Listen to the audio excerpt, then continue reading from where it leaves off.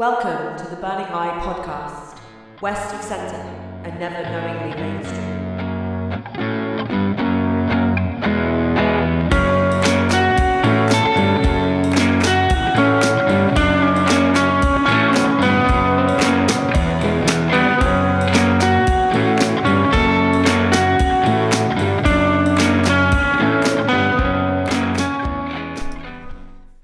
Hello, Happy New Year.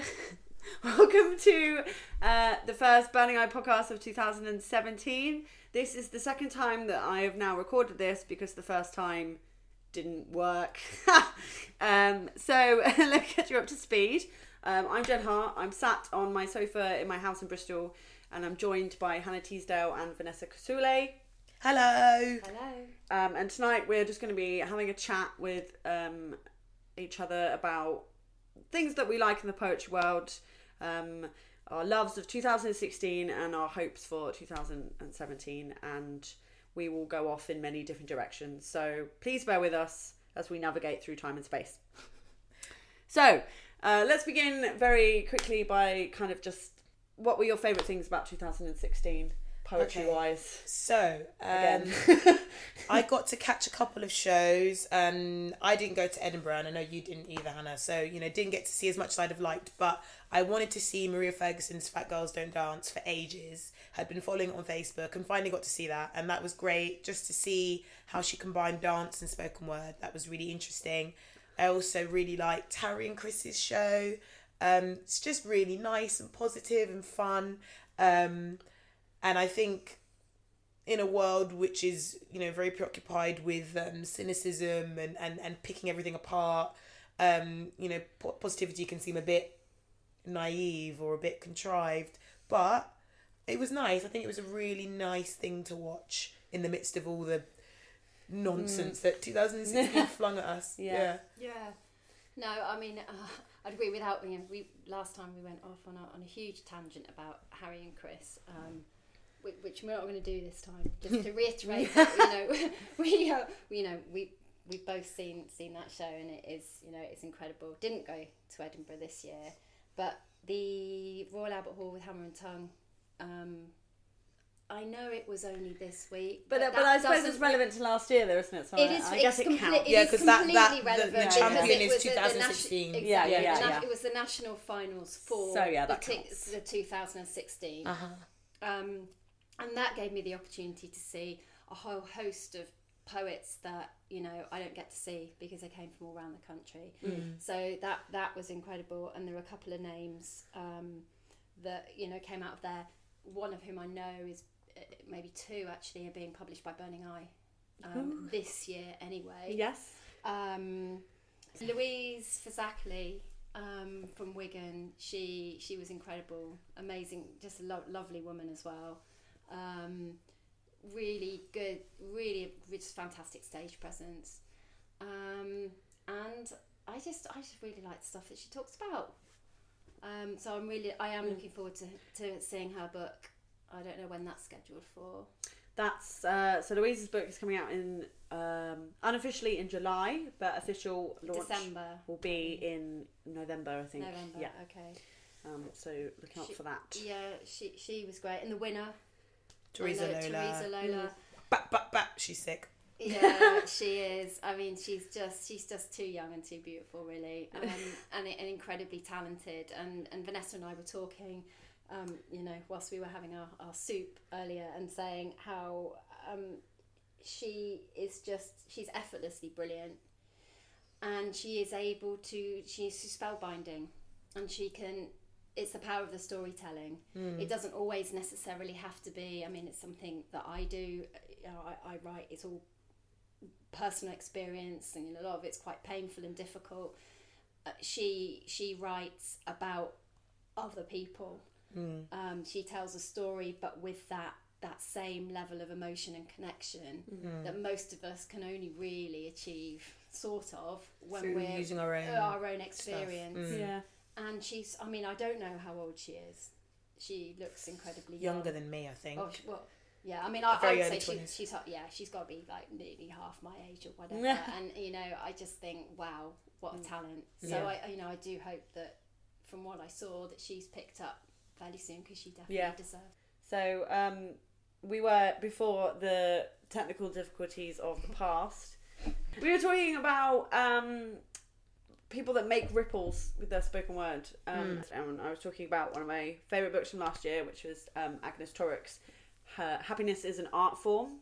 And Agnes is someone who is very good at utilising the internet to, so she does online courses for people, and she funds her creative career through one of it's like a crowdfunding type it's thing. incredible. She's amazing. I watched that on your carpool. I was like, wow, she's really sussed out a model for herself, which is quite incredible. Basically just getting fans to support her, and like it's like a rolling thing. It's not like a one-off payment. They pay so much per month, I imagine. And in return she gives them writing exercises every week, and they get access to new material and videos before anyone else. And they can be like, oh, could you write something about this? And you know, yeah. So I guess that is the payoff, is that they end up dictating a certain amount of your output. Yeah, but that's the only way you can make a living as a writer. Yeah. It's no different to getting a commission or of course. Exactly like that, and that's what I wasn't aware of that. I mean, I've met her the once when I performed with her in Cheltenham with Live with Burning Eyes. Incredible, you know, such an energy, and someone, you know. Quite honestly, I found, you know, it was difficult performing alongside her, because she's very confident, and rightfully so. Yeah, but you just felt your style jarred. Alongside hers. Yeah, probably. I mean, it was, you know, she's almost a kind of akin to a sort of motivational speaker. Yeah, really. You know, and I. That's not what that's definitely not what I do. I probably motivate people how not to live their lives by sharing a piece of my own. Whereas she kind of does the opposite, really. And you know, I have a huge admiration for her. She was very good, and I'd love to kind of have I should probably take on board her book. Actually, do you know Maybe what though? She could actually change my life. Do you know what I think the problem is there? is that is the fault of the programmers for not understanding how that would have. Do you know what I mean? Like when you're programming an event, and there's nothing wrong with having contrast. Yeah. But I think, you know, you do have to think, okay, how do these poets sit alongside each other? I'm trying to think of an example now. I can't think of an example of like 3 poets I wouldn't put together, but you know, there are certain, I think sometimes, and it's not about, you know, because obviously everyone has their worth, but it's about knowing how these different styles come together. They have to flow well, and create each other an atmosphere. Yeah, I do agree. Yeah, I mean, I've been on lineups where I've been like, I don't belong in this. Yeah, I stand out too much. I felt with that, you know, and you know, I'd not performed alongside either Liv or Agnes, and both of them, I think, you know, create much more of an energy in that way. And I didn't feel it in that at that occasion. I sat kind of particularly well. I almost felt, I'll be honest, you know, I felt slightly embarrassed about the kind of things that I was talking about, because they're not uplifting, and they're not motivational, and they're not particularly funny. And it is quite difficult. I mean, when you're performing, I mean, even, you know, down to I've done been on festivals and followed, you know, the Bubble Man clown. You know, and gone on and done my poetry. Obviously, it was not in that league, you know, where, you know, there's just a kind of deathly silence, and there's a few sort of toddlers waiting, you know, for some bubbles. That reminds me of the first time I saw you're there, you know. and you're there doing a performance piece about your divorce. It can go either way. There are times where, unfortunately, it doesn't swing. The audience can't quite get on board with the change in tone, but there are also instances where that contrast can really work. And you're showing the breadth of, you know, what poetry can cover, and particularly if people have never seen spoken word before, they get a sense of, okay, so this is how one person does it, this is how another person does it, and that can be really nice. And I think also, as a performer, if you can find it in yourself, even if you see other people on stage doing something very different to you and doing really well, if you can find it in yourself to go, okay, that's them doing what they do really well, and the audience are loving it, but I'm just going to show what I do and do it to the best of my ability and not mimic their energy, No. but just bring my energy. So when Well, I I don't think you can. You can't. You know, in that sort of way, Yeah. you can't mimic anyone else's energy anyway, can you? So yeah, but then I think sometimes in your head you might think, oh, let me pull out some stuff that might have a bit of humour in it, or you're trying to find Yeah. the easiest way to Yeah, reflect the yeah, energy that's yeah. already been displayed. Yeah. Whereas if you can really, again, just like anchor yourself you have in to your own. sense You of have self, to own your own stuff, don't and you? just be Yeah. like, you know what, like what I do is different, but it has its worth, and Yeah. in fact there'll be someone in that audience that doesn't like all this happy stuff and might actually appreciate my different voice. Yeah. So like when I was in Germany, I would be on bills with all German speaking poets, so I would be the only English speaking poet. I would be the only woman and the only person of colour, right? Doing and the German scene is very humorous and it has a lot more storytelling than ours does. So I would be following 4 funny German white dudes telling funny stories about themselves, right? So I would have that thing of Surely that's got to get bought. Yeah. like I would be like, oh god, they're not gonna like me, they're not gonna understand it. But actually, when I just sat in what I did, it worked. It was when I was pulling against the tide Yeah. and trying to fit more into that, or trying to be more humorous, or trying to emulate the energy, that it didn't go off right. So yeah, I think you just No, gotta I think gotta you're sit right. in yourself. You Yeah. do. You just have to completely own it. I mean, you have that in slams, don't you? Which we've all done. And Yeah. kind of, way through, and sometimes kind of still do. And you can sit there, having just seen what you're potentially up against, because you are, and thinking, oh, maybe I shouldn't do this piece or that piece because the judges seem to be liking something that's, funny or Yeah. political. And this is exactly why I don't like slams, because I get Yeah. so caught up in that anxiety of what are they going to think about me and my work, Yeah. and what maybe and then I always change poems at the last minute, Yes. and I always regret it afterwards. Yeah, I know. I'm It's like, never, oh my it's never god, a good why? move. Because, like Vanessa yeah. said, you then haven't gone up there owning your Your own space, work. yeah. You've yeah. gone up there trying to mould to the environment, and Yeah. and it's easier said than done. Yeah, we've all done it. We've all gone up there yeah. going, oh, I think I'm going to do that, and that I think was a little bit of what sort of happened.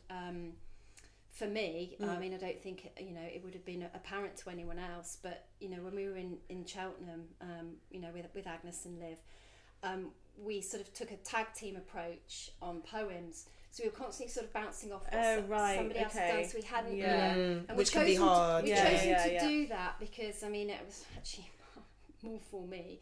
It was kind of my idea to do that, because I felt that if we were there in a bookshop, people were coming in. It's better to sort of have a constant sort of flow, turnover, rather than someone up there for 15, 20 minutes and then someone else and then someone else. Yeah. Not many people are going to stay for an hour. Yeah.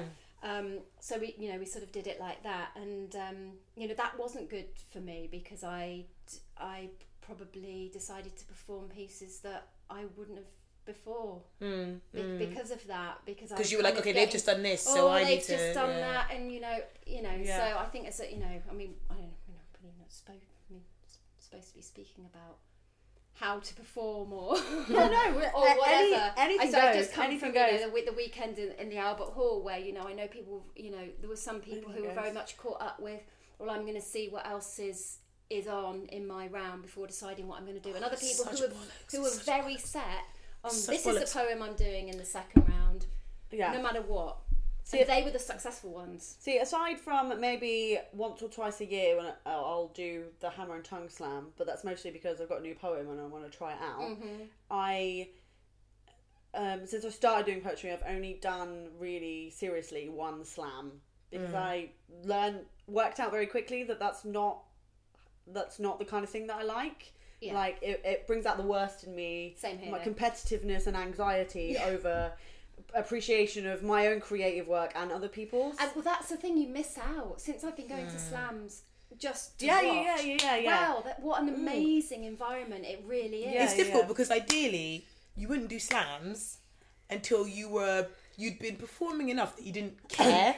Yeah, That would be the yeah. perfect. Because now I don't really care to do slams, but you could put me in one, and I wouldn't give a shit basically. yeah. And I could actually just go and do whatever poem I felt like doing, and then watch everyone else. Yeah. I really don't care. Yeah. But that's because I've been doing this a long time and I'm comfortable enough in what I do and my voice to be like that. Fast, like rewind like 5 years, and it was very much about, oh, they just did this, so what does that mean about what I'm gonna do, and Yeah. so I think it's a waiting game. I think, you know, it's a very rare person who has that self-assurance from a very young age and from the beginning. It's just about putting that time in to the point where you're like, you know what, I actually know what I'm about as a performer and a writer. Well, I think that, you know, that, I mean, I first got up on stage 2 years ago, and never been on a stage before. I'd always, you know, just been, not just been a writer, but, you know, writing. And I kind of got pulled into, you know, performing and slams and stuff completely. I didn't even know what I was doing. Someone just said, oh, come and do this. What have I got to do? I'll just read some poems. I read some poems, and then it materialised that everyone else had learned, you know, perfectly, you know, 2 minutes 57 seconds worth of work per round. And I was like, oh, I'll just read another poem. However, you know, again, going back to, you know, the weekend at the Albert Hall, and, you know, there were 2 women there who were reading and did, you know, more than one poem, and they were really good. They were beautiful pieces. They got knocked out. They should. Do you know what? People say this to me all the time when I'm running workshops or just generally. They're like, "Oh, like how do you memorize your pieces?" Because I've got to memorize my pieces, and I say the same thing every time. I use the same example every time. You don't, do you? One, I don't. No, you don't. I mean, I have memorized pieces in the past, but it's neither here nor there to me. As long as you can perform confidently with your book, it's fine. Holly McNish is arguably one of the most successful poets in this country, and always reads from her paper. Always. She reads poems that she has been performing for years and years and years off her paper. Mostly because she's a nervous wreck and she doesn't feel like she probably could perform without it but she'd rather perform with the paper. And she performs in front of thousands of people. It's clearly not a hindrance as long as you don't make it one. I think you're right, and I think there are those people, I mean, you know, yourself and Holly, that, you know, that have kind of managed to, you know, jump through those barriers. I do know, and, you know, I've had it said to me a lot over the last couple of years, you know, you have to learn your pieces. If you're going to perform them, you have to learn them. And, you know, and that's a kind of, I mean, that's always come from men. Do you know not that I'm going to get, you know, do you know what it is? Not going to stop. But they say that it will take something away from your performance, and it's kind of almost, you have to prove your worth. I find it's bullshit. It's bullshit because, you know, that's usually advice. That's advice from people who think that it's really emotive to use choreographed gestures in their team poems. You are not a weatherman. Like, you are not a weatherman. I don't give a fuck. And like, look at what you were saying earlier about Rob Orton and how he uses that awkwardness of reading from the book and losing your page, and how that's actually definitely wasn't him that said that. It's part of the magic. And, you know, I don't know if you know Zia Ahmed. I did the Roundhouse Slam, I think maybe 3 years before I did it again, and won it. But the year before, Zia Ahmed won, and he stood. His head was in the book most of the time. His voice was really quiet. He was shaky, stumbling his words. And you know what? It was part of what made it so human and so beautiful to watch. And it was the first time I'd seen someone do that and not be the slam poet who knows all of their words and has this gesture for this part and goes quiet on this bit and loud on this bit. That's exactly what we were. And you know what? It's like Zia Ahmed was the first person that I watched where I was like, you can take all of these things that supposedly make you imperfect or make you an unpolished performer and harness that and make people connect with you more, because people can identify with the person who's flipping through their book like, ugh. Whereas someone who's very slick, that might be quite arresting in a conventional way, but it actually removes you a bit from the audience. But there's I think it does, and I think I think sometimes when, you know, the judging is down to the sort of, you know, random audience judges. Absolutely. I mean, you know, they are the people that we're performing to, and, you know, when we buying books. But, you know, it is sometimes, I think, quite easy to be pulled in to and the performance sometimes. These people who are telling you, like, memorize your poem and you know, I imagine these are the type of people that spend more time thinking about how they're going to perform it and what they're going to do with their voice here to emotionally manipulate the audience and blah, blah, blah. They spend more time thinking about that than the actual writing. Yeah, they do. And And they're also people that quite a lot of the time, I mean, I don't know if this is a thing for either of you. I mean, it's completely alien to me. But the idea of sort of, you know, writing something in your head as a performance piece. I mean, and it's a technique, and it's usually people in the rap world or the music world, you know, who have quite lyrical brains. And particularly if your stuff is naturally rhythmic or has a lot of rhyme, it can make sense in your mind. Just be like, work out something in your brain like that.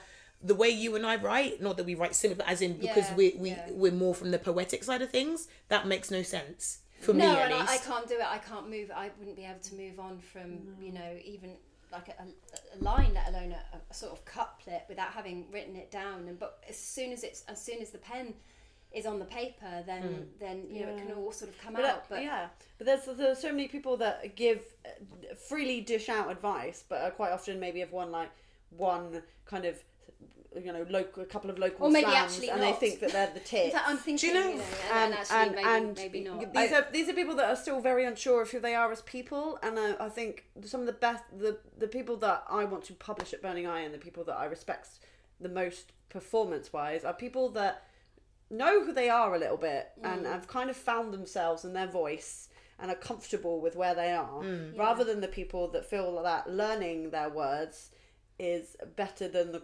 quality of their words. And also, unsolicited advice is trash. I don't know whether these people that's told you this just decided off their own back to come and tell you that. But like, I often find that rubbish advice is unsolicited. Do you know what I mean? Whereas if I see someone and I respect them and I seek their advice. Somewhat a friend said to me at the weekend, completely unrelated to the Albert Hall, but a friend down in London, they're unwanted life coaches. And then Refurbish man. Yes. And you know, it's just very amusing for someone to come along who, I don't know your work, I don't know who you are, but you've taken it upon yourself to come to me and tell me whatever you think I need to improve on. It's different if I respect someone and I have asked them what they think. Yeah. And usually their advice is a lot more considered and tailored to what's going to make me a better version of me rather than a copy of them. Yeah. Because actually they're an artist and they realise that is what is going on here, not just I have my way of doing it and everyone should do it like me. Yeah. I think there's definitely there's a different type of skill between, you know, sort of performing without anything in front of you. And I know when I know pieces, it's a different it's a different energy that I feel. It's almost a little bit like driving. Yeah. As soon as, you know, you start really thinking about what you're doing as far as, you know, gears and looking in the mirror, then it all suddenly becomes a little bit awkward. And you can get into a sort of free flow space with the pieces that you know, but I have to know them really well, and I find it very difficult to learn pieces. It takes me a long, long time to learn pieces. And then I'm okay if I'm reading pieces that I haven't performed very much and I'm reading them. My trouble comes in that sort of transition where I know them, and actually if someone just took my book off me and threw it away, I'd probably be able to perform it. I might miss a few lines and repeat stuff, but it would all be okay. But when I've got the book there and I'm in that kind of transitional, I've kind of learnt it and I know I could do it, but I can't stop looking at the bloody words. And it almost I know that at that point it takes away from the performance and actually takes away from the words as well. And I hate that. And I suppose that's where, and something that I don't have the time to do anymore, but that I really did the first year was the open mics. Because they're the environments where you can really, really test yourself rather than, putting yourself in, big headline gigs or slams. Yeah. All right. Where it's kind of one thing or another, and I know that's certainly, something that I've sort of struggled with. I think you're right. Open mics are really integral to that, and I'm guilty of not using them enough. I will just try a new piece in a set. Yeah, same. And then be like, oh, that didn't work. Yeah. And then sort of say, oh, and I'm just going to do a new piece now. It's not actually that new, but you've only just started practicing. You sort of say, and you have to qualify everything. And then you sort of do it. And then it might be another 2 months or something, that goes by. And I think that is I see so many, not necessarily new artists, but they're certainly a lot younger than me, that are coming onto the scene, and they're just so strong. And it's because there's students and they're going out, they're putting themselves but do you know out what? there a lot, Hannah, and doing like a lot of open mics. that's what I mean. Like, they're young and they have time. Like, you've exactly. got shit to do, and the fact that you're managing to still do this, however intermittently. Like, that is more admirable to me than a young person who has all the freaking time in the world. I remember being a student, it wasn't that long ago. I had all the time in the world. It's not impressive when you've got 6 contact hours a week to then go out to an open mic 3 times a week. That's not impressive. I know it. I know it exactly. I mean, it's different times, different places, different things. I have a huge amount of respect for, those males and females that are all out on the scene at 20 when, when I know what I was doing at 20, that was just like basic. I was at uni and, I wasn't spending those 3 nights a week going, I was trashed. Just fucked up. So, and so there is that part of me that's just like, wow, it's incredible. You're doing something really fucking positive with your life. I'm the opposite. I would say go out and get trashed, write poetry later when you've got something to I say. get trashed at poetry. Once you fucked, well, I get trashed at poetry nights, man. I've never drunk the way I drink at poetry nights. Poets can put it away. I seen you drunk in Birmingham. I know. Wait, that what? What are you talking about? Yeah. I don't know what you're referring to. I think you dropped your beer on the stage. Oh yeah, no. But I don't even think I was drunk. I think that was just clumsiness. No. But no, well, you got away. Lol. But you know what? I'm the opposite to you. Like I'm just like, okay, so you're like, some young, and I know that I'm also young. I'm not trying to pretend that I'm above anyone who's in, just started, but you're some young person and, you've done some poem and, you're getting a bit of traction. But you know what? I look at the poets who have been doing it for 10 years plus and have plugged very hard. It's very easy to be in the slam scene or the poetry scene, whatever you want to call it, for a couple of years. Get a bit of buzz. Oh, yeah, I'm doing my thing.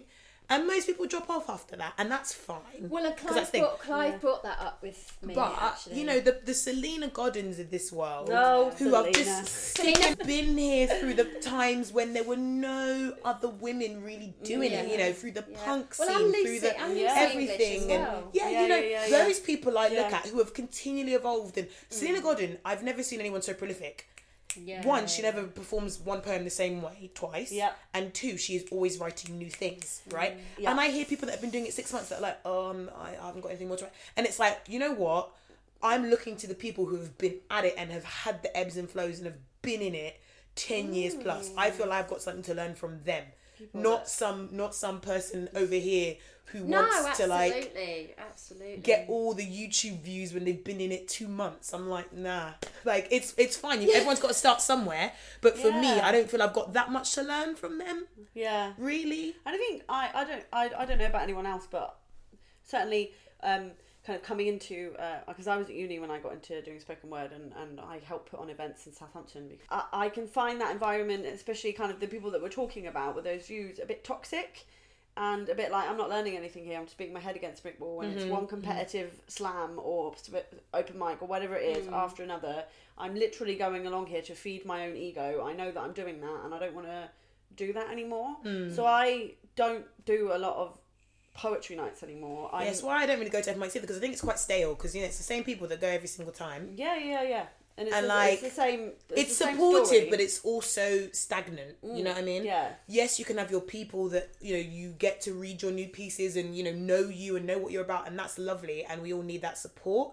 But also, if you want to push yourself, you got to go. You can't be at the same open mic every Friday. So what's the answer then? You jump on a train and you go to an open mic in this random city, or you go and do a workshop that is so far removed from writing. It might be like a. Oh, okay. So it's not about the open mic as a scene. It's about continually going to the same place every Friday night or Monday night and being one of that clique. Open mics are lovely, but you can't. You have to keep pushing yourself out into different areas. But only if you're trying to be. If you're trying to push for something more, if you're just chilling and you like doing a bit of poetry and you just want to go to an open mic and it's chill, But if you're like, I want to be something and I want to grow, you can't do that doing your same poems to the same people. God no, absolutely not. I mean, if you're going to keep doing the same poems, and this is always the issue maybe it's not an issue, but the thing when you have a collection that you've probably been putting out there on the open mic scene, a slam scene or whatever for maybe a year, 18 months, that's optimistic before it then gets published. Then hopefully it gets published, and then you're over it, and then you've got to go out and you've got to you've got to perform it all, and you're like, shit, it's my opener. Everyone in Bristol who's on this scene has already heard this poem, not like once or twice, probably 3 times. I'm through the process of learning it, and I can't bear to do it again. But it's a set that I know, and then you have to take it. Then you have to take it out. But I think it is important when you're in that kind of pre sort of collection stage and you're practicing your stuff. It is nice. Maybe it's safe, but it is good to have a kind of supportive network to kind of practice your stuff. When you've then you've got a kind of set under your belt, and you're really, like you said, you can own it. Then going out there, I mean, unless you're really brave. I'm just not maybe that. I think really, I've really always brave. been pretty fucking like but I know that I'm quite rare when I talk to other writers, and writers tend to be reclusive people, very introverted people, shy people. I'm not, so I forget that something that isn't any big deal to me to just go, like when I started I was 18 and I just went off to like whatever open mic slam on my own, no qualms. I know for a lot of people that would bring them into paroxysms of fear. Exactly. So basically, we can just ignore for the kind of masses here. We can just ignore everything Vanessa's saying on advice. I'm just hella confident, and you can just like listen to hella me, swaggy. who is like, I get you. You're what scared. it is? I hear you. Do you know what always quiets the voice? Because I have the voice of fear like everybody else does, but what quiets it is that I know that everybody else feels the same. I think the thing that makes fear so huge is that you have this fallacy in your head that everybody else knows what they're doing, and everybody else together, fundamentally has some information or some key to the city that you don't. I think, to be honest, you've only got to be around on the poetry spoken word scene for a little while to realise that everyone's a fucking nervous wreck on it. Yeah, pretty much in their own way. Well, in life, but it's the poets that are kind of putting it out there. I will talk to the most assured person, someone who I look and go, oh my god, you got everything together. And then I talk to them, and they're just nervous as anyone else. My own kind of thing with spoken word and stuff is a bit different, because I literally did the spoken word thing, did some open mics, got to the top of the pile in my very small tank. I'm a fish. I'm in a tank. Right. I ate all the other fish in Southampton. You were Newt. I became the big fish. Yep. And I didn't find it particularly challenging. And then, but I also had a lot of anxiety. A load of anxiety. I'm very loud, and I do poems that people don't generally like a lot. Men don't like very much. But, so instead of kind of carrying on in the spoken word scene, I just was like, well, I'm also part of this massive DIY punk scene and this DIY punk community, and all of my poems are about this community, so that's where I'm gonna that's my place, that's where I'm gonna do poems. So I will still go along to open mic nights and do the odd thing or anything, but but that's not my place. I don't feel that's my home there. I feel at home in a sweaty kitchen with a load of dirty punks, or like at some like anarchist festival or whatever. And I think there's actually something really nice about your poetry thriving in that environment, where it will be in amongst a punk band, and then some other random thing, and then okay, here's a poem, and there's history with poetry being a very integral part of the punk scene in the past. But I like that. I don't think poetry is just for poetry nights. I think that's what I'm trying to say, is the fact that it shouldn't be just limited to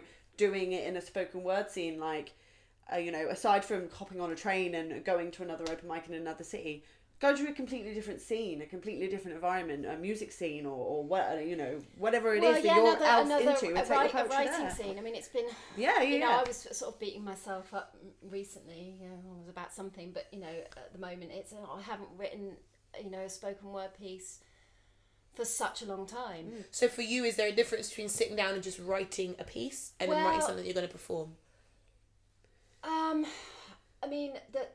Laid Bare came from just an emotional space, and you know, some of it turned into sort of performance pieces, other were shorter pieces of poetry, and they all kind of came together. I mean, as a result, you know, I think there was like 30, 40 poems, but you know, probably about 300 were written over a, you know, really short, you know, time frame, really, which is like, you know, 4 Because 5 you wanted months. to just get them I all just out had for no other way. collection. I mean, no, Or you just felt inspired. I just had no other way to kind of vent what was going on in my life, and you know, sort of found as things have kind of equalised and levelled off, and you know, there's much less drama.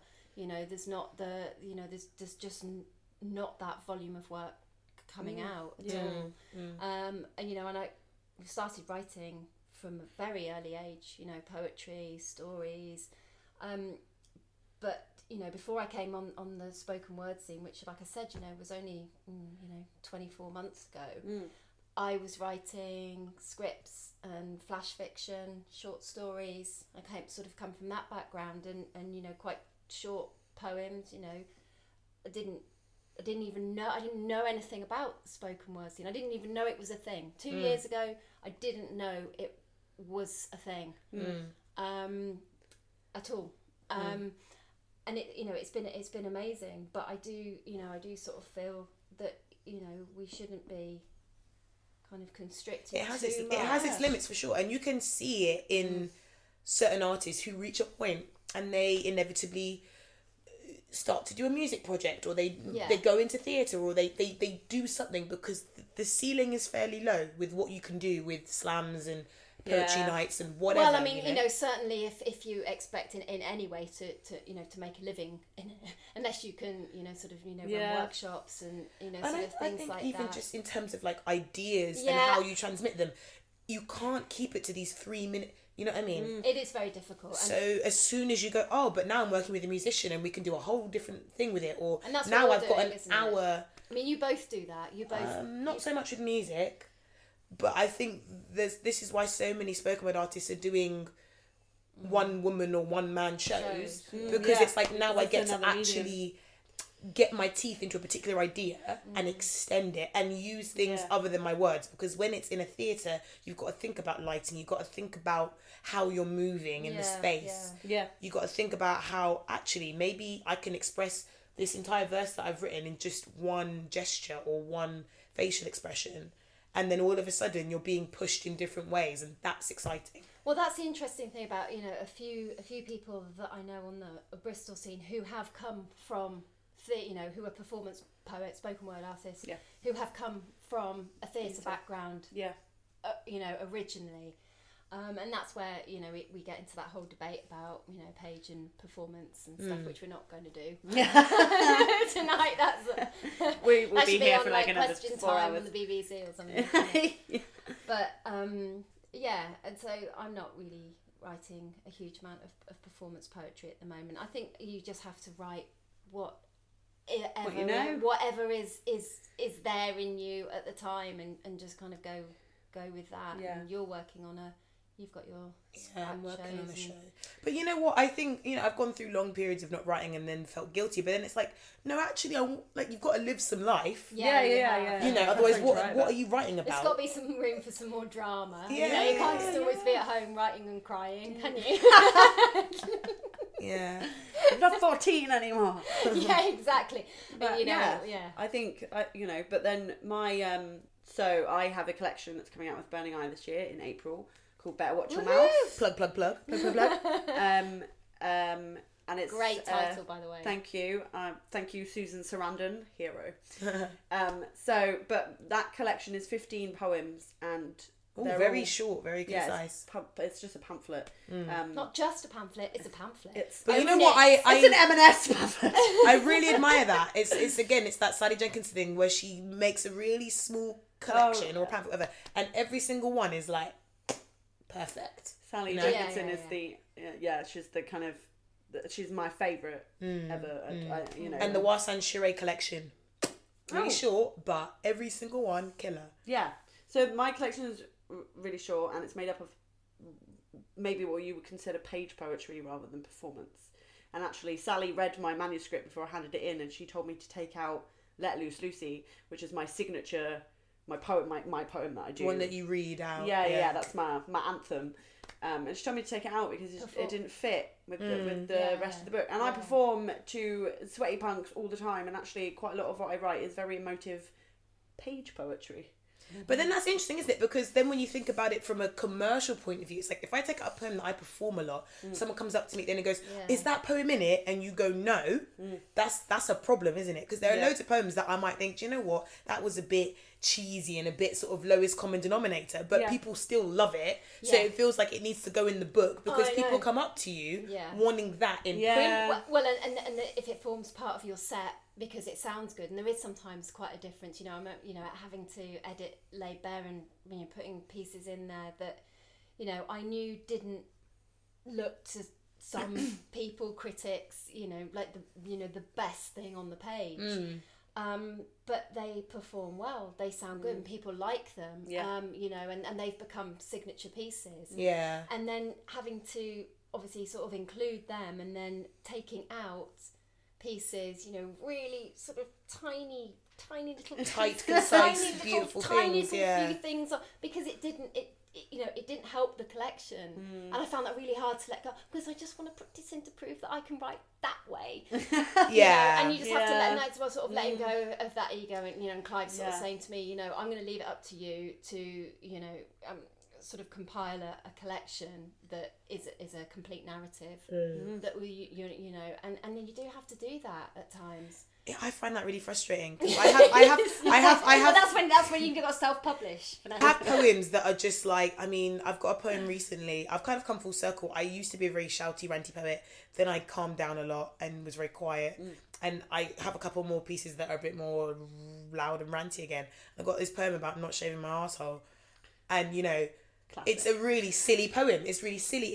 It's great for what it is, but it's literally one of those things you write in 5 minutes in a fit of rage, and then you perform it, and people love it, right? Yeah. I actually met a random person at Boomtown who was like, I just saw Vanessa Kosule. People and I was like, get enough of this poem. I was like, did you do the bumhole one? And they were like, yeah, it was the best poem I've ever heard. How short is it?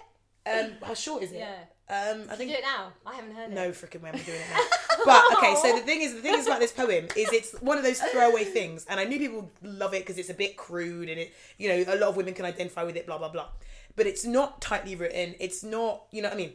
But it's one of those poems where I'll do a whole set with all these lovely, sort of quiet, considered poems, and then that one at the end, and without what's the word? Without fail. Yeah, without fail. I always forget 10 boys from Gryffindor. 10 people will come up to me and be like, oh, the arsehole poem. I'm like, I had all these lovely poems about heritage and all these lovely things. Identity. And yet all you care about is my arsehole poem. Great. And it's like, I've got a collection that I'm working on now to hopefully be published this year. I don't know if that necessarily needs to be. Do you know why? Why? It's because everyone's got an arsehole. There we go. It's very relatable. Yeah. But you know what? It's like, I don't know if I really want that in my collection. It's not really what I would consider great. But I know that if I carry on performing it, and I like performing it, it's fun, people are going to be like, is that in the book? Is that in the book? And I'll be like, no.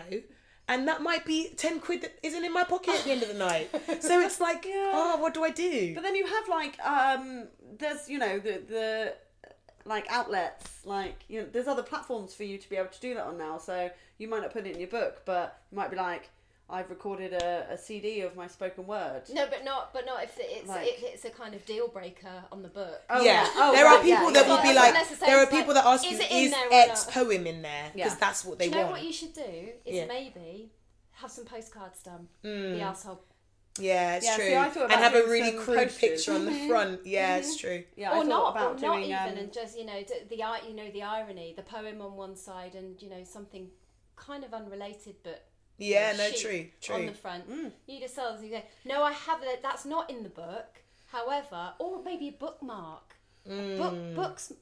Or a done pen with them. like Buddy Wakefield. That one, I had that. I've got the landscape Oh, pen it's upstairs. great. Great. Yeah, it's true. He gave it to me for free. So I was Oh, too I don't poor have- to buy anything. I don't have one of those. Oh, it's great. I've got one with we were emergencies in it. Yeah.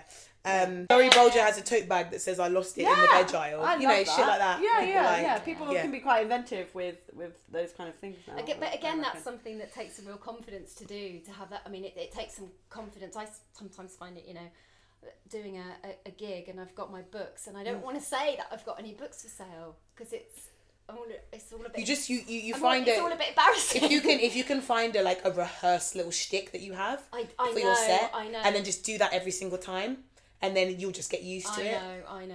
So then you don't have to think about, how am I going to bring it into my set? If you just know, okay, and then this is the bit where I say this. Yeah. It makes You're it a little bit right, easier. I do, and I'm too kind of emotion led. So if I'm having a shitty time and I've sort of plunged into some sort of depths of lack of self confidence, Yeah. then I'm just like, oh no, I've been introduced to someone that's got a book, and I'm like, well, I do, but I'm not really going to sell it tonight. It's like, but they're the ones they're the ones where people buy them actually. Yeah. And it's a funny thing, isn't it? But I can't stop thinking about that bookmark idea. I'm just That thinking, poem. I'm thinking about pants. Oh my god! I'd have to do loads of different sizes and shit though, wouldn't I? No, not if they're kind of. No, they'd have to be the right size for people. I don't know. wouldn't they? It could be. You should talk to Love Sex Hate Sexism because they make pants. Where? Love Sex Hate Sexism. Yeah. They're like a London collective. And they do pants. Yeah, With like their it would be logo like on. a nice kind of just like a standard sort of bikini brief You style could with go not where shaving your ass off I- or on the back. Well, I'm just thinking like the whole kind of Or just sex shop merchandise thrown range out. now. Oh man, Vanessa That'd be Kasule's sex great. shop range. Yeah. oh man, Sex toy palace. dildos, Yeah, no, I'm just. all sorts. This has taken a turn. I know. Conversation. Some kind of direction again. What at the time? What are we? Okay, so let's quickly maybe talk about the things that we're looking forward to this year. Obviously, I'm looking forward to having a book. I'm Yes. very What's excited it about called having a again, book. Jen? It's called Better Watch Your Mouth. Oh, sorry, yes. And the title comes from Thelma and Louise, where just before Susan Sarandon shoots the rapist, she says, "Better watch your mouth, buddy." And Nice. and I've been told my whole life to watch my mouth and to be quiet. Yeah. I think it's one of the best titles. Yeah, it's great. So I'm quite proud of that one. Well, I'll also be yeah. looking forward to that then. That's Yeah. easy. Oh, great. Good. What else are you looking forward to? Yeah. Yeah, Good Malika. to read Malika's. Yeah, Malika was very good. And Louise Fazakali's. Yeah. I'm looking forward to Toby Campion. Toby Campion's gonna be great. Yeah, that's gonna be really good. My book's also coming out. It's not got a title yet. It's not really got any content yet, so that's good. How but did there you is manage that?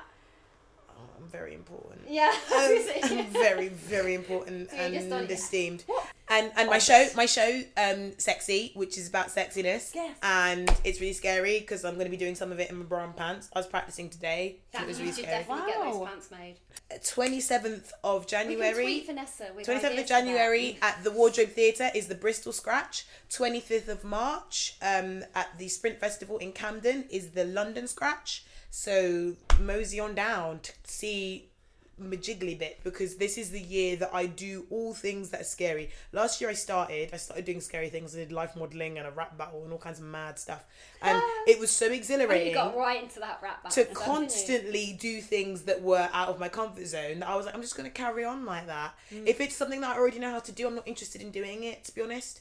I'm just constantly on that because I can feel how quickly I'm growing. I've grown more in the past year than I have in 5 years of just plodding along doing the same sort of stuff. Yeah. So as scary as it is, you can really feel the difference when you start to work in that way.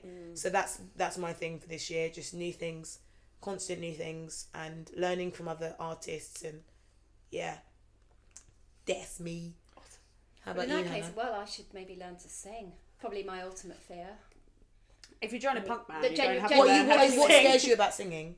I'm scared of singing too. Yeah, it's just there are just certain things that you just find very exposing. I think I'd probably find it easier to run down the street naked than I would. But isn't it to run interesting? down- Like something to me that is no big. So, for example, people think that what we do, so like just reading poems out loud about our personal lives, is really like brave. Yeah, And these are people absolutely. that will be really open with their partners about their emotional. Yeah. Whereas I am so like I can be really emotionally open with 1,000 strangers, but if you're here like sat next to me as a potential partner trying to get close to me, I'm like, ugh, that scares me.